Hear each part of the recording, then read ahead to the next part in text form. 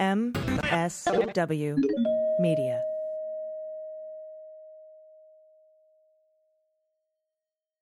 News with swearing. Daily beans, daily beans. Daily beans, daily beans. Hello and welcome to the Daily Beans for Thursday, September 1st, 2022. Today, more insight as experts pore over the Department of Justice's response to Donald's request for a special master, along with Donald's response to the DOJ filing. Alina Habba has testified in New York State that she personally helped search the Mar-a-Lago documents pursuant to the May subpoena. The Republican DA in Mesa County, Colorado, asks the feds to also investigate election denier and voter data thief Tina Peters. According to an unnamed source, the Department of Justice will wait until after the midterms to make a charging decision in the documents case. And John Eastman appeared before the Fulton County District Attorney and asserted the Fifth Amendment and attorney-client privilege protections. I'm Allison Gill. And I'm Pete Strzok. All right. Hello. Hey, Pete. Hey, nice to have you here with us today. Hey, Allison, it's a banner event the day after the DOJ filing with all the pictures from the search of Mar-a-Lago. Single. Yeah. And around midnight, when I recorded the final piece of the Daily Beans that came out yesterday, I was like, I'm going to do it. I'm going to make it happen. I got to get this into the show. There's just been so much more processing and information. And so I was like, well, we got a call. We're going to talk about new classified markings and things like that. I'm like, who do I know? Actually, I know quite a few people, but, you're my favorite, Pete. So we have you on today, co-hosting the show. Also today, another one of my new favorite people. Have you seen the viral TikTok video starring Mrs. Frazzled, Mrs. F? She's the kindergarten teacher. I love her, and there's nothing better to drive home the point about the 5-year-old mentality that Donald Trump walks around with than watching her interact with a notional Donald Trump as if he were one of her kindergartens. I think she's a kindergarten student. She's certainly an elementary school teacher. I don't know if it's kindergarten, but she's amazing. She is a kindergarten teacher, and she will be joining me today for a little bit. No kidding. Yes, she's so awesome. And I know you've got some big feelings. It's just. I'm gonna have to stick around, silent in the background, just to listen. That's fantastic. She's amazing. She is, and one of my favorite new people, national treasure. She is Mrs. Frazzled, and actual kindergarten teacher. And so after that, you and I will read some good news. Listeners submitted good news. If anyone has any good news out there you want to send in, you can send it to dailybeanspod.com and click on contact. I'm also happy to announce Dana Goldberg will be back Monday. So I'm very excited to see my friend. It's been, I think, 2 weeks now. And then she was gone for a week before that. So I've really missed her. And so she'll be back with us. I mean, though, I really have to thank you, Pete, for filling in a couple of times while she's been gone. Yeah, of course. I was going to say, if these sorts of updates happen when she is on leave, just find a way to pay her to stay on leave for another couple of months. And we'll probably be in a much better spot in our country if this is the sort of result that she gets. So. Right. Yeah. It used to be when I took vacations, people got indicted. That was true for Roger Stone. It was true for Manafort and Gates, and it was true for Tom Barrack. And so now, like when I take a vacation, it's really mostly to entice the Department of Justice to indict someone. I send them an email. I let them know I'm going to be out of town, and it would be a good time. And I think I should be taking, in November, it will be my 30-year high school reunion. And so I will be on a little bit of a break for that. And that's a perfect time right after the midterm elections for Department of Justice to drop some stuff. And we'll talk about that 60-day/90-day unwritten policy and what it means, and a little bit about Merrick Garland's new memo that says, also like super duper Hatch Act right now. You can't, non-career guys, you can't even go to fundraisers like you used to be able to. So he's really tightening the ship up. And I'm assuming that that's for a reason other than to just have a rad independent Department of Justice. But we'll figure it out. We have a lot to get to. Let's hit the hot notes. Hot notes. All right, I've been dying to talk to you about this Department of Justice filing. I had said multiple times, Pete, boy, if he had just kept his mouth shut, things would be so much easier for him, because Merrick Garland has said every time you ask him a question at a press conference about whether or not he's investigating Donald Trump, he always says the same thing. We will follow the rule of law and the facts without fear or favor. And the DOJ only speaks through court filings and indictments. So to open the door wide for the DOJ to file something was just really, really stupid. So I'm wondering, aside from those considerations, what struck you the most when you first read through that 36-page filing? That it's a lot more damning and has a lot more information than the redacted search warrant affidavit that we got whenever. I mean, it seems like a month ago, but I think it was sometime last week. There is, in terms of the granularity of data of what was found, in terms of the reasons that they believed material was still there, pointing to potential acts of obstruction, what the government believes to be obstruction. There's a lot more detail on this. I mean, it's kind of like Trump's and his attorneys were like that irritating little kid on the playground who like keeps poking you. You're going to say, you're going to hit me, going to hit me, going to hit me. And DOJ finally had enough and just flat out, swung and knocked him out. So I think this is when you lead with your chin, that Trump, particularly in the context of really bad advice from attorneys, I think, you get what we saw last night. And so it was, the biggest thing I think was obviously the one photo, which both because it conveys, a photo is so much more powerful than some sort of descriptor in a document, but it, really conveys the gravity of what was found at Mar-a-Lago, really highlights the fact, I mean, this because you've seen classified information, I've seen classified information, but for those who haven't, when you see a photo like this, it's impossible to not know that you've got classified. I mean, there are these big, obvious cover sheets that are in different colors with huge, I saw the photo and I looked over both of my shoulders, like I was like, oh, like I got like a knot in my gut. And I was like, oh, like, what are those doing out of the, it like I have a visceral reaction just seeing those strewn about like that. That was hardcore. Yeah. And I do have to give credit. I think it was Ken White on Twitter who said, the biggest crime in that photo is the carpeting. And yeah. So, I made the same joke too. That was, which is also true. But, given the sort of Trump sort of style, that isn't surprising, but it is simultaneously disgusting and kind of lowbrow, rich person, rich Manhattanite wannabe who will never quite ever get in that room. But anyway, no, that photo, again, just served as a very easy representation, very accessible way for people when they look at it, whether they have been in the government, which, same sort of reaction. When you see that, it's like as a former clearance holder, current, maybe I am, I don't know what my current clearance status is, but that gives anybody who's ever had a clearance shivers. But it also, again, for anybody who didn't, you look at that and you're like, come on, there's no way that anybody who's signing an attorney signing an attestation that they looked everywhere and they didn't see it, that there was nothing there. You can't miss it. I mean, it's pretty apparent. Yeah. And I think one of the things that stood out to me, a couple of things, wondering your thoughts on these too.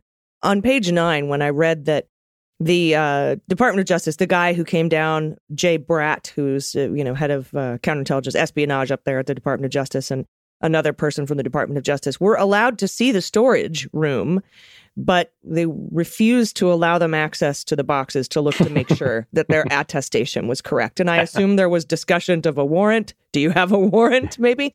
Which would be extra fun. That really grabbed my attention when I was reading through it. And then also, I mean, standing in jurisdiction and stuff, which is, things that I was at very first like, this shouldn't even be in this court. If it's under the purview of the Presidential Records Act, it needs to be filed in the D.C. District Court per the Presidential Records Act. And then, of course, the picture. But another thing that stood out to me was that never during all the interactions that they had, all of the interactions in 2021 with the National Archives, and then when they handed over to the FBI, and all of their interactions and their letters back and forth after that between the National Archives and him and his counsel. And then the June 3rd meeting, all of that interaction. And Trump actually, saying that he wanted more time before NARA handed it over to the FBI. All of that. Never, ever was it mentioned anything about executive privilege, anything about attorney-client privilege, or any mention that he had declassified these, which you would think would stand to reason if the head of espionage is at your house and trying to get some documents back. that you might hand him and say, well, I declassified these before I left the White House. Here's the paperwork or whatever. He didn't mention it once, and now it's his defense. What are your thoughts about that? Yeah, I think it's absolutely, there is no defense. And when you look at what he's, tweeting on Truth, whatever that's called, truthing, he said something today saying, this is intended all over the floor to make me look sloppy. I had these in boxes. It was the FBI who took them out. So he's saying he had them all packed away, that they were, that they were in his possession. So he's kind of a walking confessional of odd statements that, anything that seems to trigger his insecurity or any sort of implication that he is not smart, not neat, not charming, not whatever, he feels compelled to incriminate himself in trying to defend that, oh no, I did appreciate all this. I was super smart and understood all this. So I think the thing, to your point about Jay Bratt going down there are a number of things, and it details, again, to the point that this wasn't in any of the unredacted material of the search warrant affidavit. We see it here, that there's this conversation and some of the communication from the Department of Justice saying they told him in earlier this year, since January 21st of 2021, there is no room at Mar-a-Lago that is certified for the storage of classified information, period. And so that they've been on notice for that for God knows how long. And so it really is building the case that time and time and time again, Trump and his attorneys were told about the requirements for storage of classified information. We're told that they weren't authorized to have it. We're told they needed to return it. They never said, oh, this is, what you said, that I've declassified it, so it doesn't matter. That it all points to a knowledge of the fact of what they were supposed to do and that they weren't doing it. And so I think, again, some people are very gung-ho that, yeah, this absolutely means he's going to be charged. I am not that far down the path. I'm now at the point where I think it's probably more likely than not that he will be, but 51, 52% is certainly less than, I hear some folks that sound like they're, 100% metaphysical certitude. I don't know that we know enough to say that yet.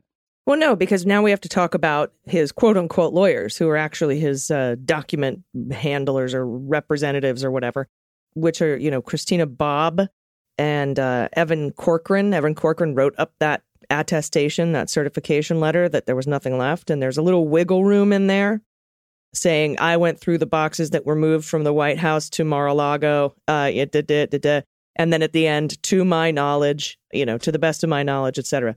I'm like, that's a little weaselly. But, the intent is the intent. But also, they've had to bring on these other lawyers now, Mr. Jim Trusty and Chris Kise. Oh, and interestingly, in the hearing today, tomorrow as we record this, but, today is Thursday, about this, apparently Chris Kise isn't going to be there. And I thought that was interesting, too. I'm wondering if he's changing his mind. But the obstruction of justice piece of this whole thing, to me, has kind of always been, the espionage is important. They're all important. All these statutes are important and norms are important. But the obstruction is the one that I'm kind of focused on, which is sort of where I was with the Mueller investigation, to be honest. I'm a volume 2 person. If you put the sorting hat on me, I'm in house volume 2. Boo! No, volume 1. Volume 1, all the way. But these lawyers are just actually fact witnesses, and they really should withdraw as counsel and get themselves some lawyers, because it's going to be their word against his. And, whether or not who knew what and who told who to do what and who told who to sign what, that's all going to be coming from them, from this team of elite parking garage lawyers or whatever. No, that's true. And, the joke I heard again recently was, MAGA is make attorneys get attorneys, that the whole process of, anybody who touches anywhere around Trump suddenly find themselves in personal legal peril. But you're right. I've read this statement, and it clearly is very narrowly tailored to allow a lot of wiggle room. I think part of what causes me pause when I think about the question of, well, is Trump going to get charged or not, is there's a lot of distance between what he knew and what he directed versus what his attorneys and agents, and by agents, I mean, his valets, his, the workers in and around Mar-a-Lago, what they did, either specifically based on his direction or not. So sitting there, and what I think most people don't understand, anybody at that level, they're not like you and me, even if they're the cheap, trashy version of the not like you and me, like Donald Trump is. I mean, there are innumerable assistants. There are people who do the administrative paperwork. There are people who do the sort of all the catering, bringing food, getting laundry, cleaning up, all this stuff. So there's attorneys. There are massive numbers of staff who are doing the day-to-day things that you and I might do at any given day. And, listening to Michael Cohen, and certainly, everything I know about Trump is he is very much in the, he grew up in sort of the mob style of management where, don't write something you can say and don't say something that you can achieve with a nod. So if, yes, there's this weird attestation, there's this interaction between the attorneys and the government where they said certain things had been done or not done, or there wasn't anything else. But at the end of the day, the government's ability to prove, okay, did Trump know that? Or did Trump just say something to his attorneys like, yeah, just take care of those guys? Well, you and I might know, take care of those guys, what we think it might mean. But when you take that in front of the jury, I think it's unlikely to say, talk to them, but do not tell them about the secret documents that I'm keeping in the safe in my office, because those are the ones about Macron that I really, really want to keep because I pull them out late at night when I'm feeling lonely. That isn't Trump. He's not going to say things like that. So the problem is, from a criminal perspective, if you want to build a case, you need very deliberate, concrete statements like that. You can build circumstantial evidence, but that's much more complex and subject to reasonable doubt than if you had these direct instructions. And so, again, with the caveat that none of us know what DOJ and the FBI knows right now, it's hard to say. But, and his attorneys are just a source of, constant amusement, notwithstanding the current two folks who I think are hopefully getting a huge retainer in advance, because I don't know that they'll ever see bills paid. The Habas of the world, the parking garage queen of law is just doing more harm than good, I think, when they go out and make public appearances at this point. Yeah. And circumstantial evidence, like, for instance, and they brought this up specifically in the filing, the passports found along with some of the documents and these classified, confidential, top secret, et cetera, documents intermingled with his personal effects, because fingerprints aren't going to do it. He could have fingerprint, in my opinion. He had every right to handle these documents while he was president. And so you can't carbon date a fingerprint, I don't think. So at least not to anything more than like 50 years worth. So I don't know that, I guess, like you said, you're going to have to build up totality of the evidence. But if you get some sort of testimony out of the folks around him, it's just going to be he said, she said, basically. And so, yeah, I can see how there might be a little bit of worry, especially with, and nobody wants to believe that the same standards of law are applied to everyone. But in the case of an ex-president, I feel like it could be different. Yeah, I hope so. I think, again, that I agree with the statement that if this happened to anybody else, DOJ would already be on their way to charging and or trying to get into a conversation about a plea agreement. But he was the president. And whether a listener likes that or not, the presidency does convey a different level of both authority for what he can or can't do, as well as potential defenses that might be thrown up, which are even different from what, Hillary Clinton faced. So there is, I think, some truth to the statement that, a former president is different. It doesn't mean that you can't overcome it. It doesn't mean that DOJ won't overcome whatever those concerns are. It just means that, in my opinion, there is an appropriate reason that, Merrick Garland and everybody else in DOJ and the FBI would be very deliberate in the way they're building the case, in the way that they're assessing the evidence, because there are just all these different factors that attach when and only when you're talking about the president. And, we just happen as a nation to have elected the man, arguably, but he was the president. And so, we've got to work through that. Yeah. I think everyone knows where I stand on that. I think it's unfortunate, but, it's when you put the shoe on the other foot, it's again, if we could say unprecedented one more time, without vomiting. So I want to ask you about some classification codes here because I find this fascinating because I had a like certain clearance. My dad had a PSYOP ESI clearance. You know, I work with a lot of people and am friends with a lot of people who had crazy cosmic secret clearances and stuff. And I'm looking through we know what was in the January boxes: FISA, SI, Signals Intelligence, HCS, Human Intelligence, ORCON, NOFORN. But then there was the May subpoena, and it had some brand new codes on it. And I did some research. I looked them up, the ones that I wasn't sure about. And so now we have a designation of HCS-O and HCS-P, which is operations or product. We have TK, which stands for talent keyhole. We have NATO, which stands for NATO. And Gamma, which is a subset of a information security system that uses a code word. And so I was wondering if anything stood out and if there was anything missing, like cosmic or something that would indicate nuclear, if they would even list it, for example. So just your thoughts on some of these TK and all that stuff. What do you think? So I think my assessment is very much what it sounds like yours is, that subpoena was keyed. I mean, there's a whole laundry list with only slight variations, of all these different combinations. I mean, there are 3 levels, right? Confidential, secret, top secret, levels of classified information.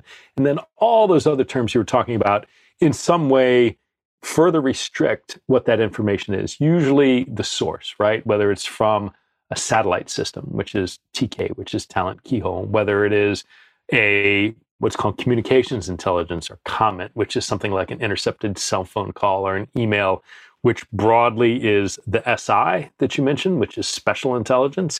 But then Gamma, or G, which I don't know that it showed up, is a further restriction of that. G was in there. I saw it. It was a G. Okay, so G is Gamma, which is a further kind of level of. I think it was SI of a G, smaller so group of SI, and then of course HCS, or not. Of course, but HCS stands for Human Control System. There are 2 flavors of that, O and S. O tends to be more, O, in my experience, I want to be careful how I say this, gets into much more granular information that would potentially allow you to identify the human source and or what they're reporting on in a way that the P, or product designation, doesn't. But, what that subpoena told me is, my belief is that that list on the subpoena was generated based on what the government previously recovered at NARA, those initial, 15 boxes, of which 14 contain classified information, if I'm getting the numbers right.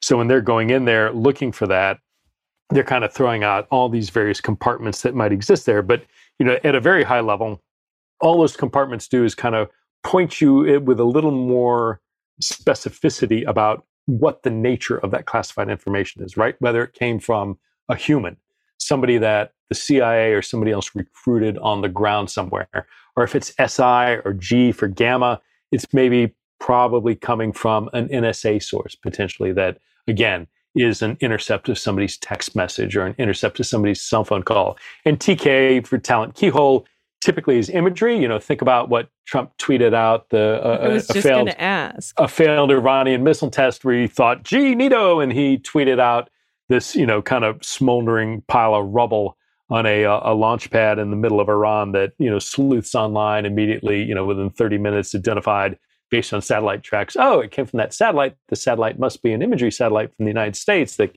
has this sort of resolution at this sort of range. I mean, it's just wildly irresponsible because Donald Trump wants to do his little touchdown dance in the end zone and rub Iran's nose in the fact that their missile blew up on the pad.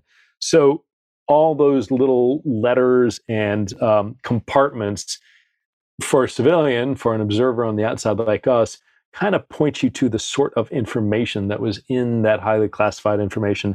Again, my belief, my assessment is the things that they found at the initial NARA seizure. And then the last one, of course, 2 things.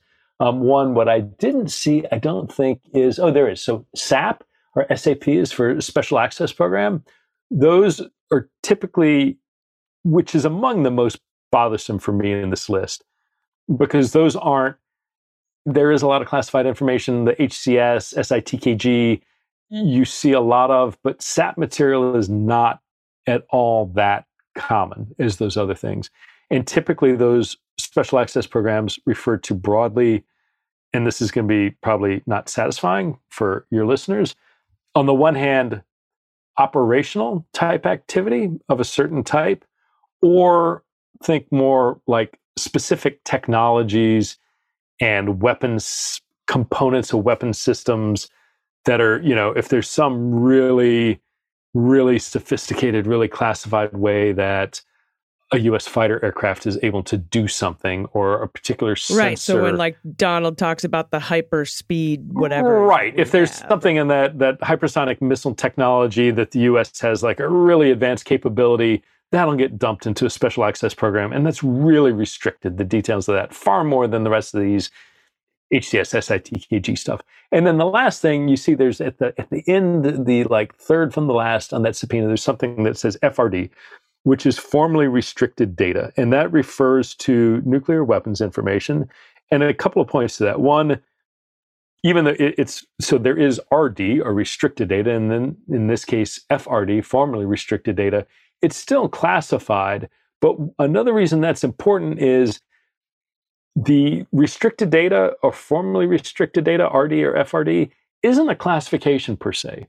It's not something, it's established by the Atomic Energy Act. It's a law. It is not something that the president designates like classified information. So whereas the president does have broad authority to say, I'm declassifying this, a president doesn't have authority to say, this is no longer restricted data or formally restricted data. So it's a nuance as far as the law is concerned. I really don't think DOJ would try and go and hang their hat on like, oh, you didn't have authority to declassify this because it's not a classification. I don't see them bringing Atomic Energy Act charges. But at a high level, that means within that data, I'm willing to bet that NARA had, that got from Mar-a-Lago, there's information in there talking about nuclear weapons. And which, again, why the hell does Trump need that? Why does he want that? Well, the man can't split the atom. I mean, if it's NATO technologies and stuff like that, I mean, I remember one of the very early on Mueller, She Wrote episodes. It was back in December of 2017, was about the Middle East Marshall Plan and Flynn and Bud McFarlane and KT McFarlane and everybody wanting to build reactors over in Saudi Arabia. Probably not so that they could have nuclear power, but so that they could have a centrifuge and develop nuclear weapons. I mean, everything is speculation at this point, but it just seems like everything he's always bragged about that was weird and came out of nowhere seems to match one of these classification knots in this subpoena and in the boxes of January. The FISA, I mean, come on. They spied on my campaign. They spied on Carter Page. It's just... It all sort of wraps up somehow. So now I just need to ask, what is the aliens classification if you're talking about alien stuff? Yeah, I cannot tell you other than to say that I had occasion to... Sure you can. We're friends now. I know. Yeah, we're friends. So let's just share it with the world here. I did, on occasion, have interaction with unexplained phenomena as an FBI agent. So I'll just leave it at that. I'll drop that tease out there and get all your UFO conspiracy theorists all spun up. I don't know about conspiracy theories. My dad worked at CUNIA when one of the Titan nuclear missiles went missing. Not a fun day, probably. Oh, but the information that came out about what happened to it was always very, very interesting. We'll just leave it at that. But I never knew what the classification was, other than he had a PSYOP BSI clearance. But that was for probably the nuclear tabletop games that he was running. My mom had one too. She's convinced it's because she worked in the Navy ship parts library. I explained to her that it's because you're married to Dad. She's like, no, the ship parts are very, very top tier. I'm like, Mom, I was the ship parts librarian for nuclear vessels, and I only had a secret clearance, so I'm not sure what you're talking about. But I didn't argue. I'm like, okay, Mom, yep, very important clearance. And she asks me every time there's something in the news about top secret documents. All right, moving on to the next topic here. By the way, we were waiting for Donald's response. It's due about a half an hour from now. I haven't seen it. I kind of was imagining it would just be like, whatever, we'll see you tomorrow. I have no idea what it'll be. He only had a very short time to prepare an answer. His lawyers aren't the best at doing that. So but we'll report on it as soon as we see it. He does his finest work when he's on his feet, and I have no. I am disappointed that it seems like the Habas and the original cast and characters are not the ones working on this any longer. I feel like we let her off far too easily in this show. But be that as it may, we can. Well, I was just about to talk about Alina Habba, but before... Oh, good. Well, no, we haven't. Please, Allison, I'm sorry. Go ahead. Before I did that, I wanted to talk to you a little bit about people seem very upset that apparently two sources, this reporting, I don't know how I feel about it, but a couple of sources have told Bloomberg that the Department of Justice, if they choose to indict Donald Trump, they aren't going to do it until after the midterms. That has angered a lot of people because they say, well, Donald's not even a candidate. He's not running in the midterms. But the memo, the Department of Justice policy isn't really solely focused on just candidates running for office. I mean, if it impacts an election, if it impacts a party, if it I'm sure that the pendulum has swung to conservative feelings ever since Comey did what he did about, keeping a low profile in the 90/60 days prior to an election. I personally think that this filing pierced that veil, but it's not yet 60 days out from the election. So, I mean, I wish that they would just indict him, but I kind of don't have a dog in this race either way. There's so much more to do in this investigation that's going to push us into that 60-day window anyhow. Yeah, for sure. I don't think there's any way, given the things that they still have, that given any timetable, even looking from the outside, that they'd be ready to go and charge anytime soon, certainly before the election. I think, the damage assessment is going on right now, this sort of equity review by the intelligence community to look at all this classified material, tell us, DOJ, whether or not it's appropriately classified. In other words, yes, it says top secret, and it really is top secret right now. It says secret, no foreign. It really is secret, no foreign. Whatever the case may be, that the first step for just this one element of the crime is you've got to sit there and establish that the classified information that he had is in fact appropriately classified, and that some expert at trial, his defense attorney, is going to try and poke holes saying, well, this isn't really classified. The government needs their ducks in a row to be able to say, oh, yes, it is, and wheel out all the experts who are going to be able to say it. And then you also need sort of an agency determination. Brandon Van Grack had a great analogy. It's like you're looking for Goldilocks documents, right? There are things in there that are probably so classified that the government says, you know what? The risk because at trial, you've got to share that with the jury. You've got to have the back and forth of that document being challenged by the defense as to its authenticity and the true damage.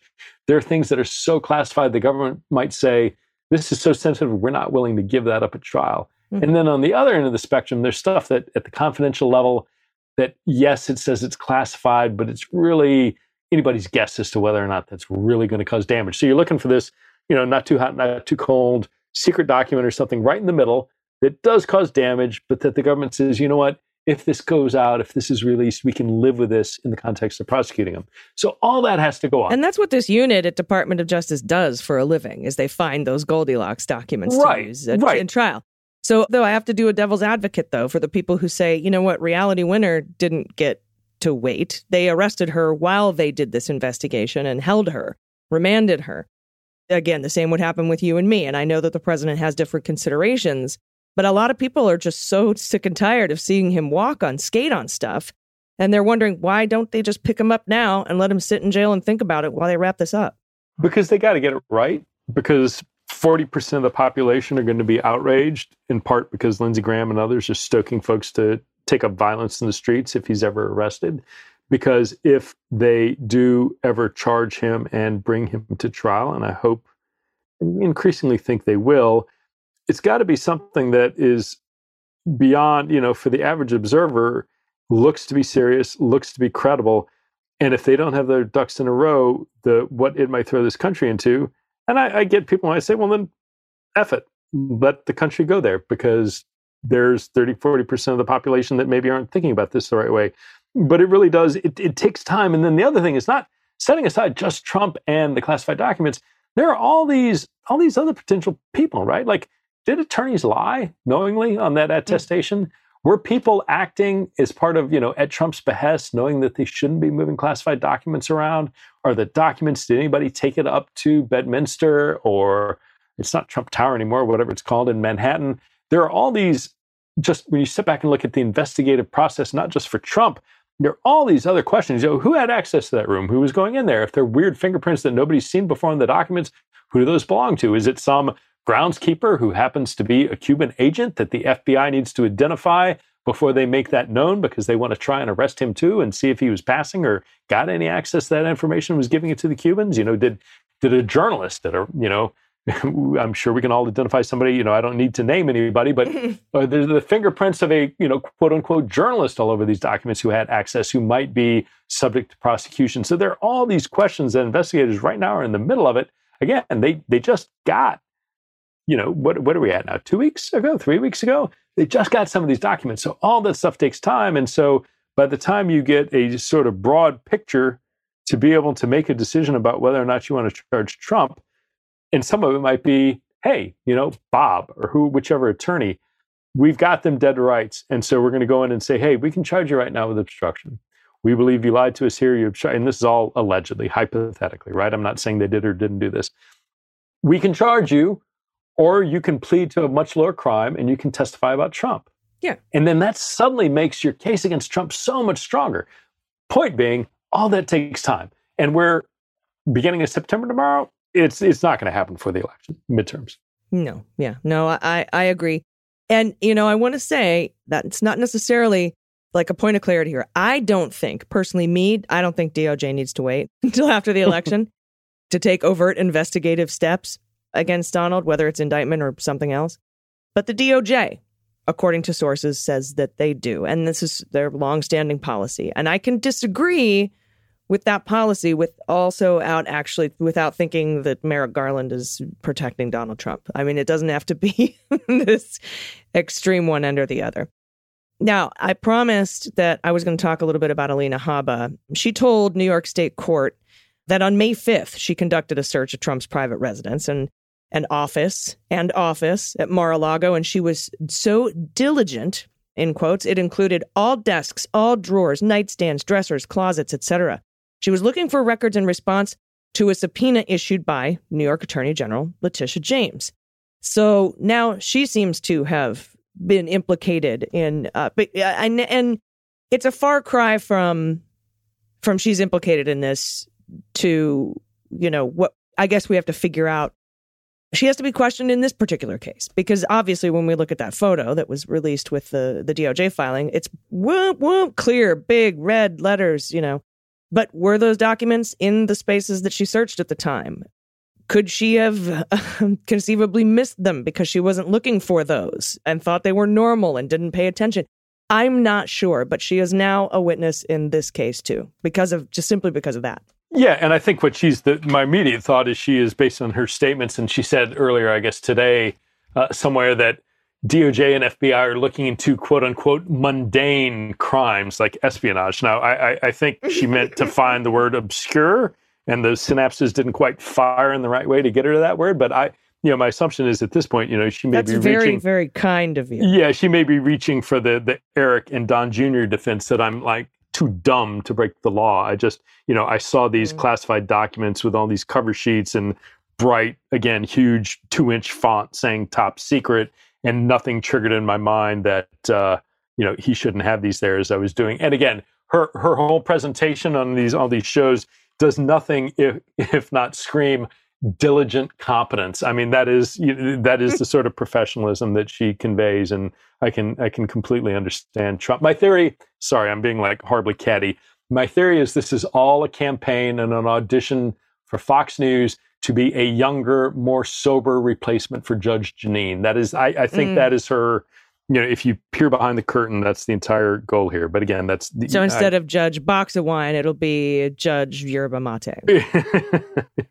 I like it. Whatever it is. Yeah. And all in jest, of course. I don't want to get any of us, crazy, frivolous lawsuits slapped on us for, defamation that I would actually be suggesting anything other than a parody. No, this is a comedy show. This is a comedy show. My Good, friend. yes, it's a comedy opinion show, right? So there. So no, I think it is. No reasonable person could take what we say as Right. fact. Oh, I'm sorry, that's Fox. The Sidney Powell defense, right? Yeah. Now, I want to talk a little bit, we just got a couple minutes here, about John Eastman, okay? He testified testified is a strong word. He appeared before the grand jury in Fulton County, the special purpose grand jury, the same one that's allowing the governor, Kemp, to wait to testify until after the election, which I think is also bullshit. But he went in, pled the fifth, invoked attorney-client privilege, compared himself to John Adams, Ruth Bader Ginsburg, and Thurgood Marshall, and then left. Because why? There's their fucking big Halloween pumpkin full of names where he picks three, and that's where. Yeah, great. Sorry. Yeah, pick a lawyer out of the hat. And that's who he happened to get. But he's saying, they had, novel political opinions at one point. So why can't I have novel political opinions like a coup at some point, even though I acknowledged multiple times that it was illegal? Yeah, you know who had novel political opinions? Paul Pot had novel political opinions. All right. I'm sure. Yeah. Great. That's the holiday in Cambodia for a win. I don't even have my Dead Kennedy shirt on today. Oh, well. Fix that next time, please. We'll do. Thank you. And then something else interesting. Mesa County District Attorney, who's a Republican, Rubenstein, I'm not sure, has completed his Tina Peters investigation. Tina Peters was the lady who kind of turned a Jim Jordan blind eye while some people stole some passwords for voter data, and then they went up on the big screen at the Pillowman's Symposium, the Pillowman's Cyber Symposium. Those are two different textiles altogether, but he's there. And of course, this guy's up there going through the voter data. He gets a call from his lawyer. He's like, I got to hang up now. I can't be on this show anymore. And runs away. But that was Tina Peters. She's been charged. That investigation is complete. And now he has actually, I guess, I don't know if he's made a official referral, but he has said he has contacted the Department of Justice, Attorney General's office. That's Merrick Garland, not the Attorney General of Mesa County, and said, here's the information. You should also do a parallel federal investigation into Tina Peters. And so that's the last we've heard about it. I'm not sure where they're going to go with it, but that's what's happening in Mesa County, Colorado. And there's others that have done the same to voting machines in Sidney Powell's camp in multiple other states that might be part of already an ongoing federal criminal investigation. So I thought that was interesting. Yeah, no question about it. And I think it's a harbinger of things to come. I mean, when you look at sort of the shenanigans that are going on with the upcoming midterm elections and the huge just slate after slate after slate of candidates who are outright election deniers, some of those folks are going to do things that are going to run afoul of federal election law. And I expect this is the sort of thing that we're going to see more and more of. I think it's the kind of thing that are going to cause people like you and me to go dive into what is, federal elections law. But I think this is the beginning of a trend rather than an isolated event. I'm glad they're doing it. The fake electoral college slates were something that it appears were identified at first by the states. So there's certainly a role for state law enforcement authorities and prosecutors to identify things that look like federal crimes. And so, again, I would stay tuned, and I would expect to see more things like this. Yeah, samesies. All right, we're going to take a little break. We've got the good news coming up. But next, after this very short break, I'm going to be talking with viral kindergarten teacher who explains things to Donald Trump about very basic kindergarten level ideas, big feelings, and whatnot. She's going viral. Everyone on TikTok, you see her on Twitter. Her name's Mrs. Frazzled. We'll be right back with her. Stay with us. After these messages, we'll be right back. The show is brought to you by one of my favorite things ever, sleep. And that's because of Helix Sleep. I used to have a bunch of sleep problems. I would toss and turn all night. I would wake up sore and groggy. I thought it was stress and anxiety. And that was part of it, but also it turns out I was sleeping on a mattress designed for someone else. And that's when Helix Sleep came to the rescue. I took their online 2-minute sleep quiz, and it matched me with the perfect mattress, the Helix Midnight, because I'm a side sleeper, and I like a medium firm bed. And it's such an upgrade from my old mattress, I could never go back. It's the best night's sleep I've ever gotten. Helix Sleep is a premium mattress brand that provides tailored mattresses based on your unique sleep preferences. The Helix lineup has 14 unique models, including a collection of luxury models, a mattress for big and tall sleepers, and even a mattress made just for kids. It was designed for children 3 to 12 years old and has been awarded Best Mattress winner by Parents Magazine. Helix knows there's no better way to test out a new mattress than by sleeping on it in your own home. That's why they offer a 100-night risk-free trial. To try out your new Helix mattress, you can see how your body adjusts, and if you decide it's not the best fit, you're welcome to return it for a full refund. They'll even come and pick it up. It ships out to you for free. It's easy to put together. You don't even need tools. And Helix is offering up to $200 off all mattress orders right now and 2 free pillows for listeners. Go to helixsleep.com/dailybeans. With Helix, better sleep starts now. You may not have those. No, thank you. Friend, do you want me to hold your little hand while I can tell that you're having a really big feeling right now, okay? I get it. But we have spoken about not keeping secrets. Surprises are okay. Surprises are good things that have an end date, right? But we cannot keep secrets from the Department of Justice. Got it? Okay. So listen, people are not being mean to you.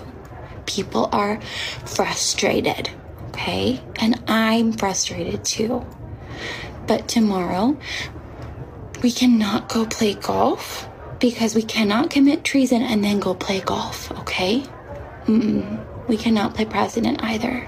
Friend, I need you to have a safe body, okay? And that, if you didn't know already, is Mrs. Frazzled. And she is a kindergarten teacher who has lessons for Donald Trump and speaks to him as though he were in her kindergarten class. And she is here today to talk to us. Hello, Mrs. F. Hello. I am so excited to talk to you. Can you tell me what gave you this idea? Because it's absolutely brilliant. Oh, thank you so much. I first had the idea when I was teaching during the pandemic back in 2020.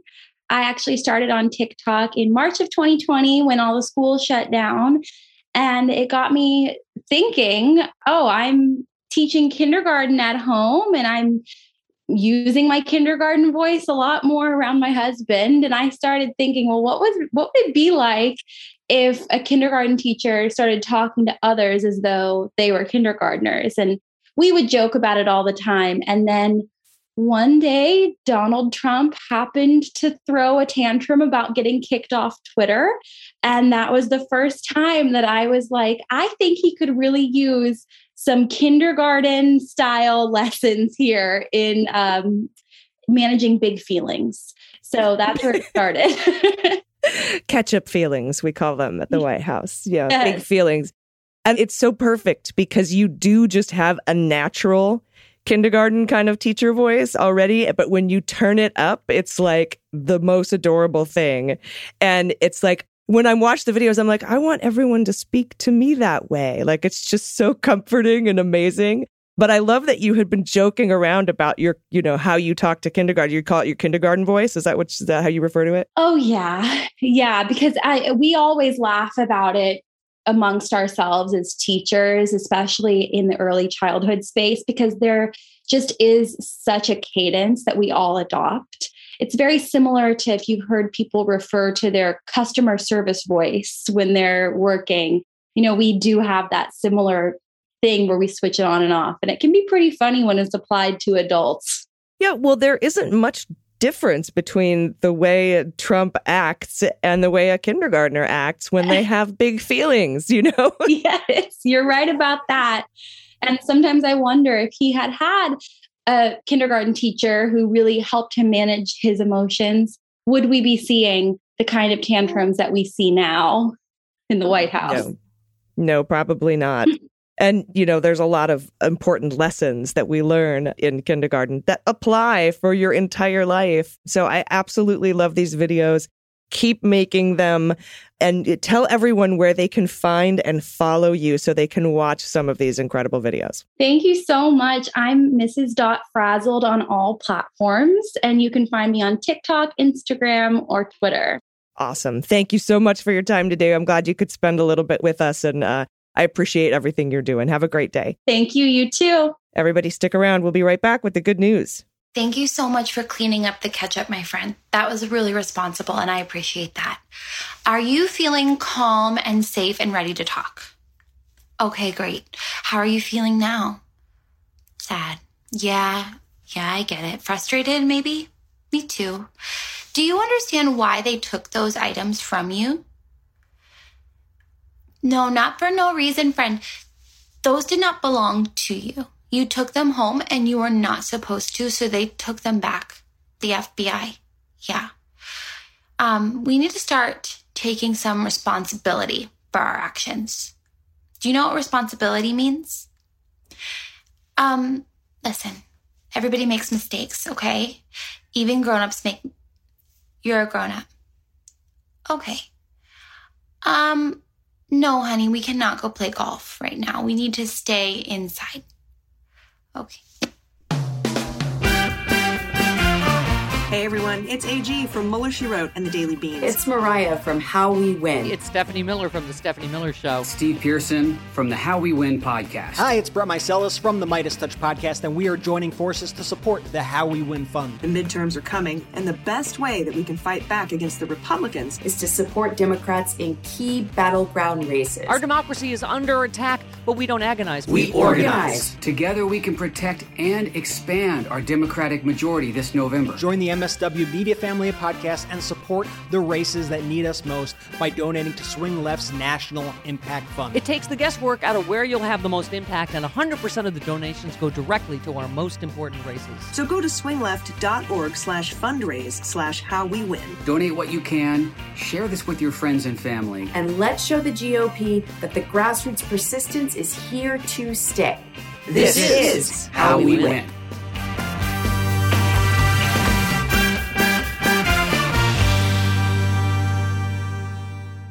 Yeah, everybody, welcome back. It's time for the good news. Who likes good news? Everyone? Then good news, everyone!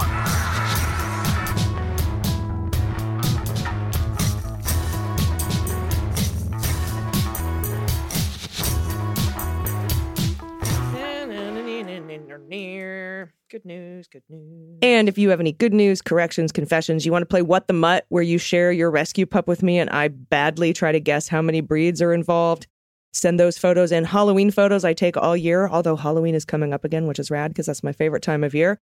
And, send it into us, dailybeanspod.com. Click on contact. And I've got Pete here with me. He's going to help me read some of these good news submissions. So I'm very excited about that. And for some reason, my entire good news thing disappeared. Oh, there it is. I brought it back up. Technology. I've mastered it. First up from Jenny from Oz, pronouns she and her. I love how when Dana and AG are together, the Daily Beans not only has a naturally higher ratio of swearing to news, but hang on, Jenny, I've got Pete Strzok with me today. I did a swear one time that I'm aware of so far, but there's still time. But it's also that, you're on notice, Pete. But it's also more often news with giggling. Giggling really helps. It puts the ludicrous and puffed up personalities that feature in the news into appropriate perspective. In honor of this great tradition, I have a small giggling positive offering. Instead of calling the former guy FOPOTUS, as he is labeled in the legal filings, how about abbreviating it even further to FOPO? FOPO, I like it. I don't know. It sounds kind of hip, though. It sounds kind of like... I would not grace him with anything. So even and my dog is barking in the background. He's trained to hear former POTUS, and he starts barking. So that's very good. That's one of the tricks you taught. Yes, absolutely. Trump, Barr, classified information, all are triggers. It's he's worthless otherwise. Right. Tell us the name and breed of your dog. His name is Max, and he is a Cavalier King Charles Spaniel, and he is. So you are Charlotte. Fantastic, charming, but dumb as a box of rocks. If we're doing Sex and the City characters, you're Charlotte. I could not tell you that one way or the other. I'm telling you. I have no idea. Just trust me. All right, sure. I'll go with that. I hope. Park Avenue, Cavalier King Charles, definitely. Okay, more from Jenny. Caught my girl yawning for the pet tax. Oh, look. It's a big puff of white fur with a black nose, a red tongue, and two tiny little teeth on the bottom. It's very sweet. Somewhat on a rock in a little beautiful field. As fearsome as a 6.5 pound ball of fluff can be, I guess. Yes, and I'm going to take the next ball of fluff, too, because it's very short. From Janice, what the mutt? Ooh, I get to guess. Fenway has a new brother. Fenway is a great name for a dog, by the way. His name is Bear. He's the one on the far right. Can you guess his breed? Oh, I wanted to guess Fenway because that one's easy. All right. So the one on the far right looks like a Bernese Mountain Dog with a little maybe Lab and Chow. What do you think? I'm terrible at breeds. It looks like it might have some Lab, maybe Husky. I don't know. But then the dark fur is throwing me. I don't know dog breeds well enough to even give a decent guess. Well, going down here, you got the Husky part. Very good. I got the Chow. And then there's nothing else. There's a whole, like, this is like a 23andMe for dogs here.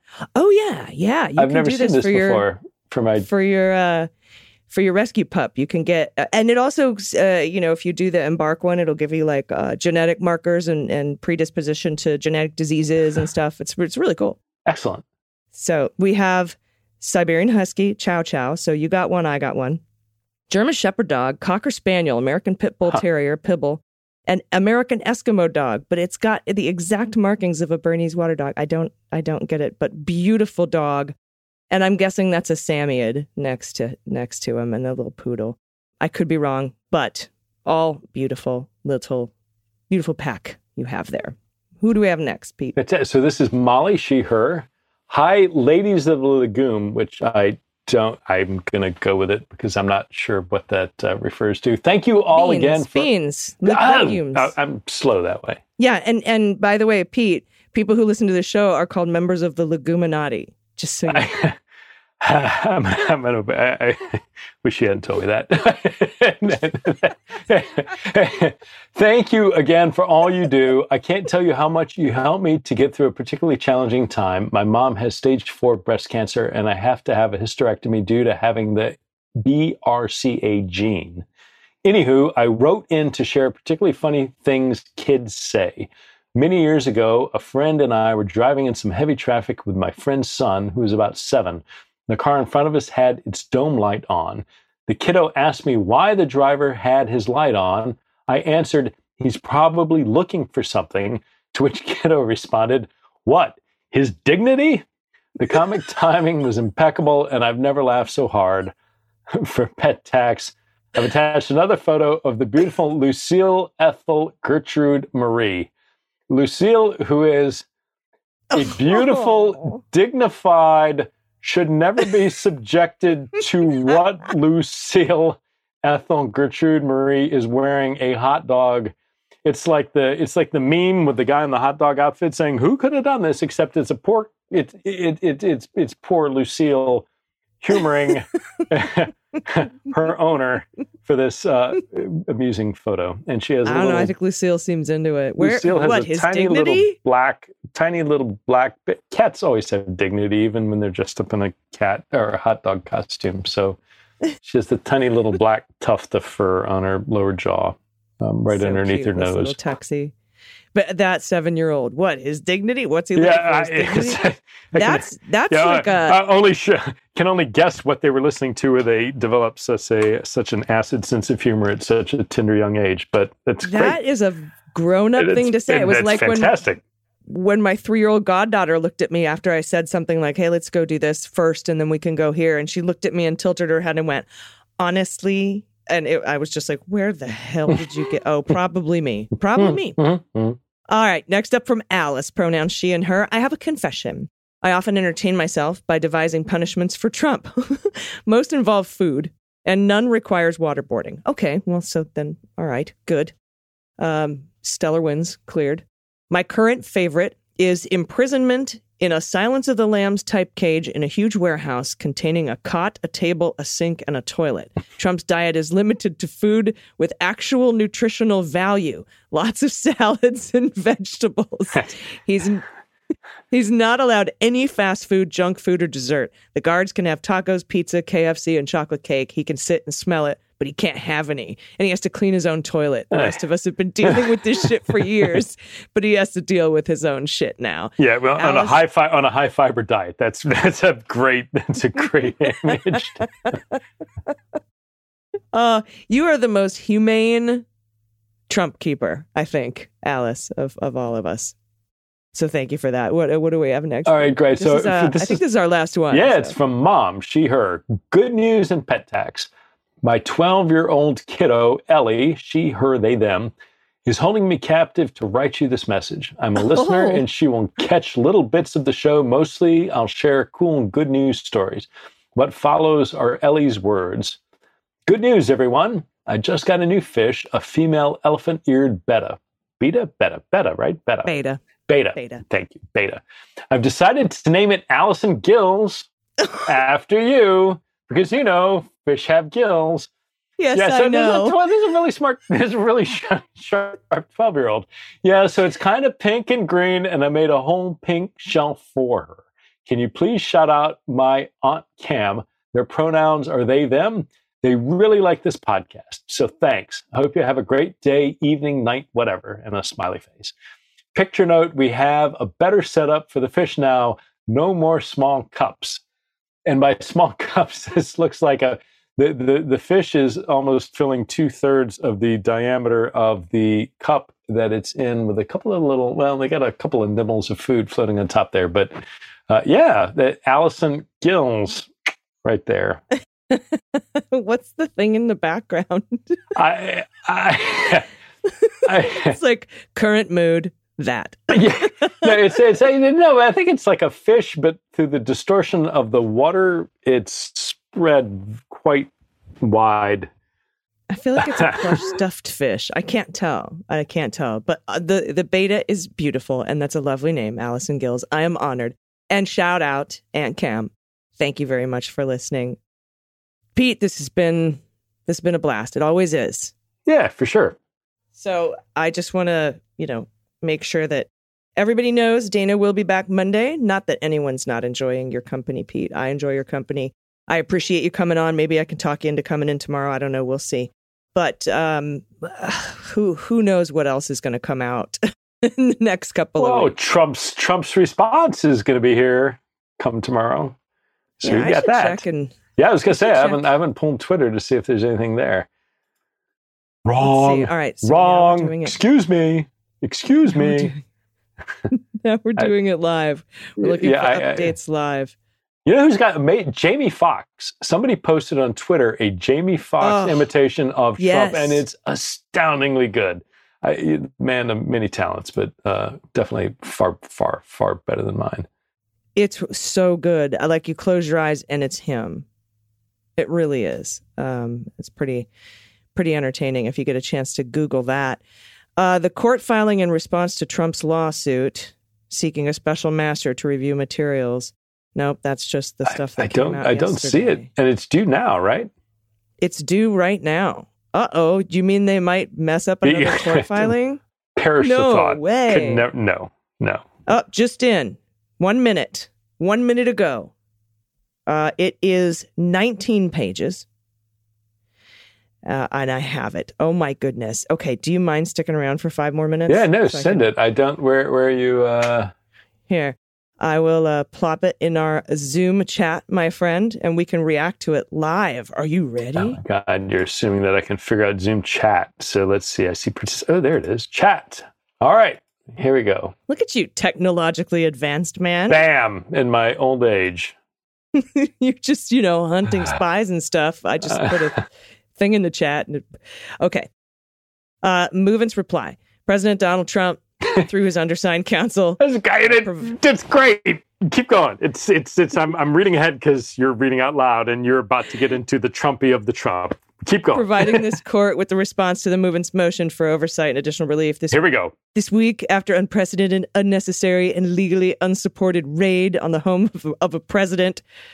And possibly a candidate against the current chief executive in 2024. The government, represented by the Department of Justice, DOJ, in case you didn't know, and the United States Attorney's Office has filed an extraordinary document with this court suggesting the DOJ and the DOJ alone should be entrusted with the responsibility of evaluating its unjustified pursuit of criminalizing a former president's possession. Did you read the thing? Because they gave the classified documents to the ODNI, not the department. Right. And all this was approved and procedures approved by a federal magistrate judge. So it is not, it's, the entire Article 3 side of the U.S. Constitution of our government approved the procedures to be used here.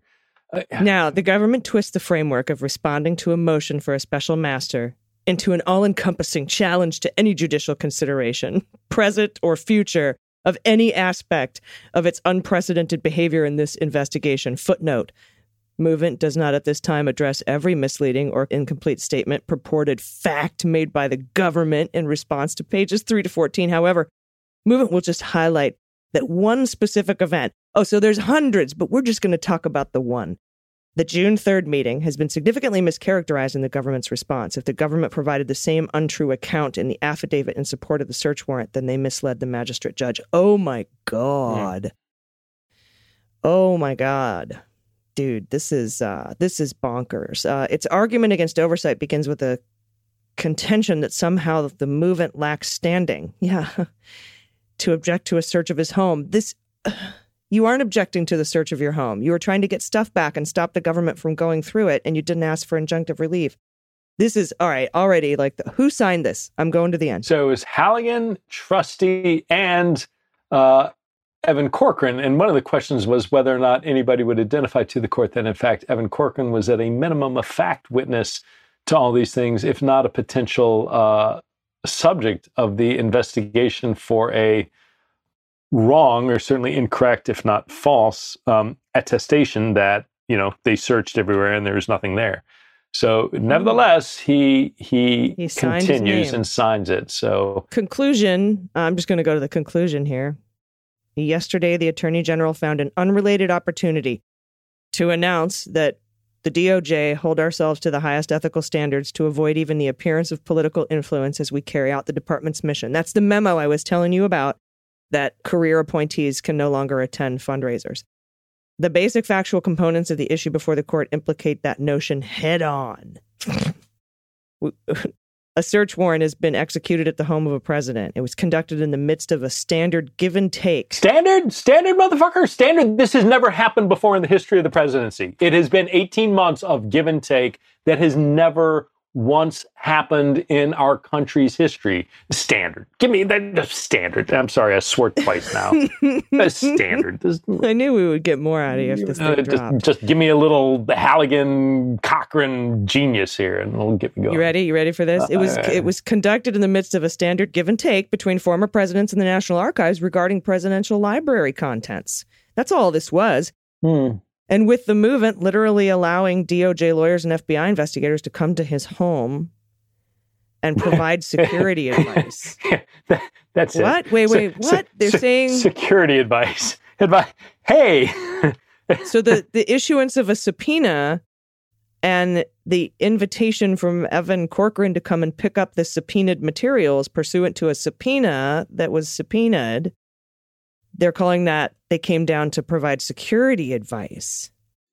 Soon after, and for the first time in history, an attorney general took the podium to announce a willingness to unseal a warrant and property receipt because you demanded it, while eventually and reluctantly turning over a heavily redacted document that's more black than white.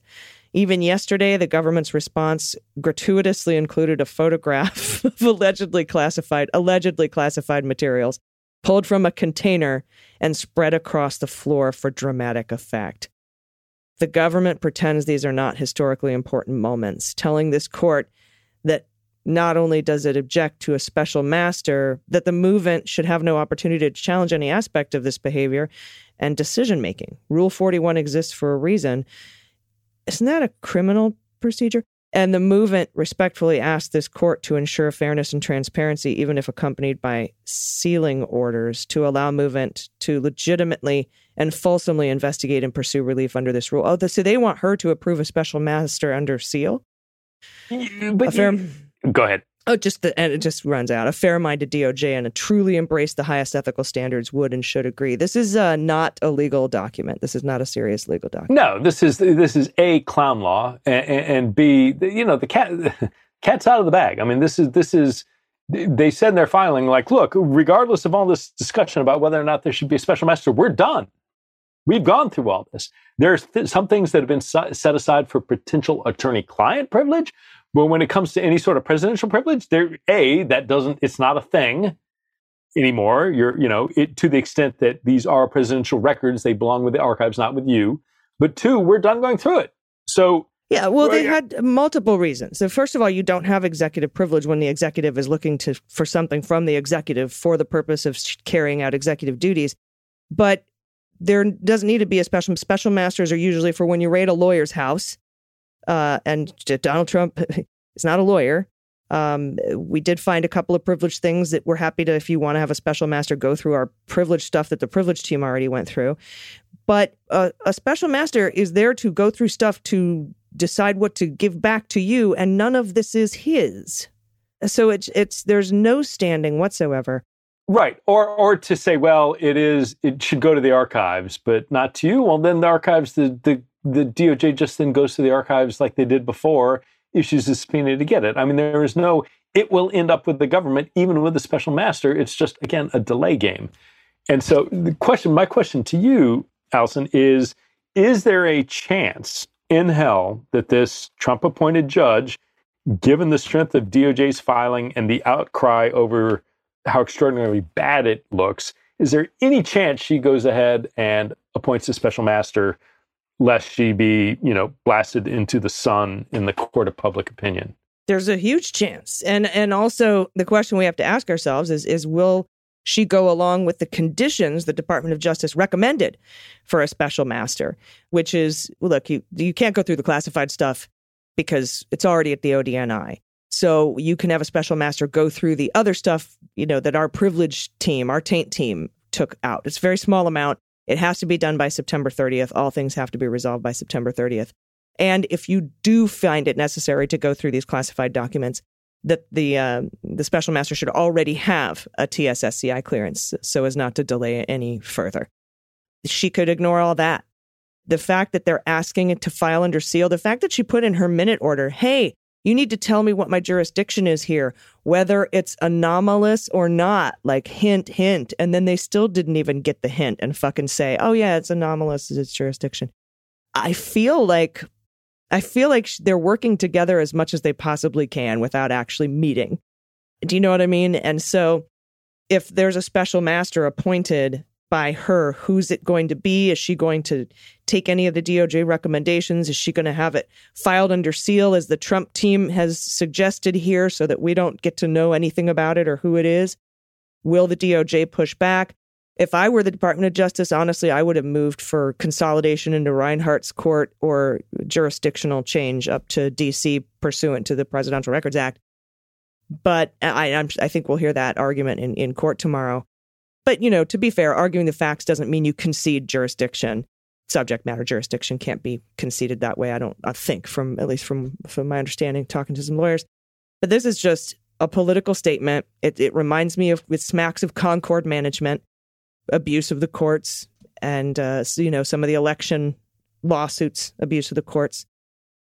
And I would also put in for some sanctions personally if I were the Department of Justice, but that might also look too, I don't know, bullish. Too vindictive. To like, now that I've knocked you out onto the mat, I'm going to come over and kick you. Yes. Why is everyone so mean? Anyway. Yesterday is a hard word for me. Yesterday.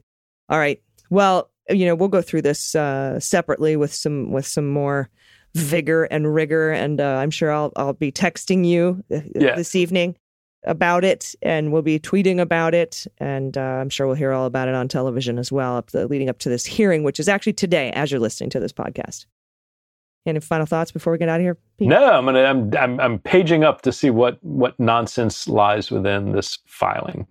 So we'll see in the days they say ahead. that the privilege team is not sufficient. They say that the special master should be appointed. They call them while DOJ may have succeeded in taking a partial filter to their rummaged proceeds. I'm surprised they didn't call it booty. The loot that they got. It's a Mar-a-Lago, like the old, like the pirate ship, the little booze cruise with like all the like, woo! Alina hop up there on deck with a big bottle of tequila, writing legal briefs and, firing the fake cannon. Dump the tequila right in their mouth and then shake their head and blow a whistle. Yeah, that's what's happening in this brief. That is a perfect description of this. It is papas and beer. This brief that's what that is. That's what it's. Margaritaville times 2. It's a Jimmy Buffett concert, and we're all invited, sadly. All right. Thank you very much. I appreciate your time. It's great to talk to you, my friend. I know we went a little bit over time, but I just always have such a great time, and you have such great insights, and so I appreciate your time today, Pete, and we'll talk soon, I'm sure. Everybody else, until tomorrow, I'll be back. Maybe I can talk Pete into it. Until then, please take care of yourselves, take care of each other, take care of the planet, take care of your mental health, and vote blue over Q. I've been AG. And the blue over Q had me thinking. And I'm Pete. Them's the beans. Pete. The Daily Beans is written and executive produced by Allison Gill, with additional research and reporting by Dana Goldberg and Amy Carrero. Sound design and editing is by Desiree McFarlane, with art and web design by Joelle Reeder with Moxie Design Studios. Music for The Daily Beans is written and performed by They Might Be Giants, and the show is a proud member of the MSW Media Network, a collection of creator-owned podcasts dedicated to news, politics, and justice. For more information, please visit mswmedia.com. MSW Media.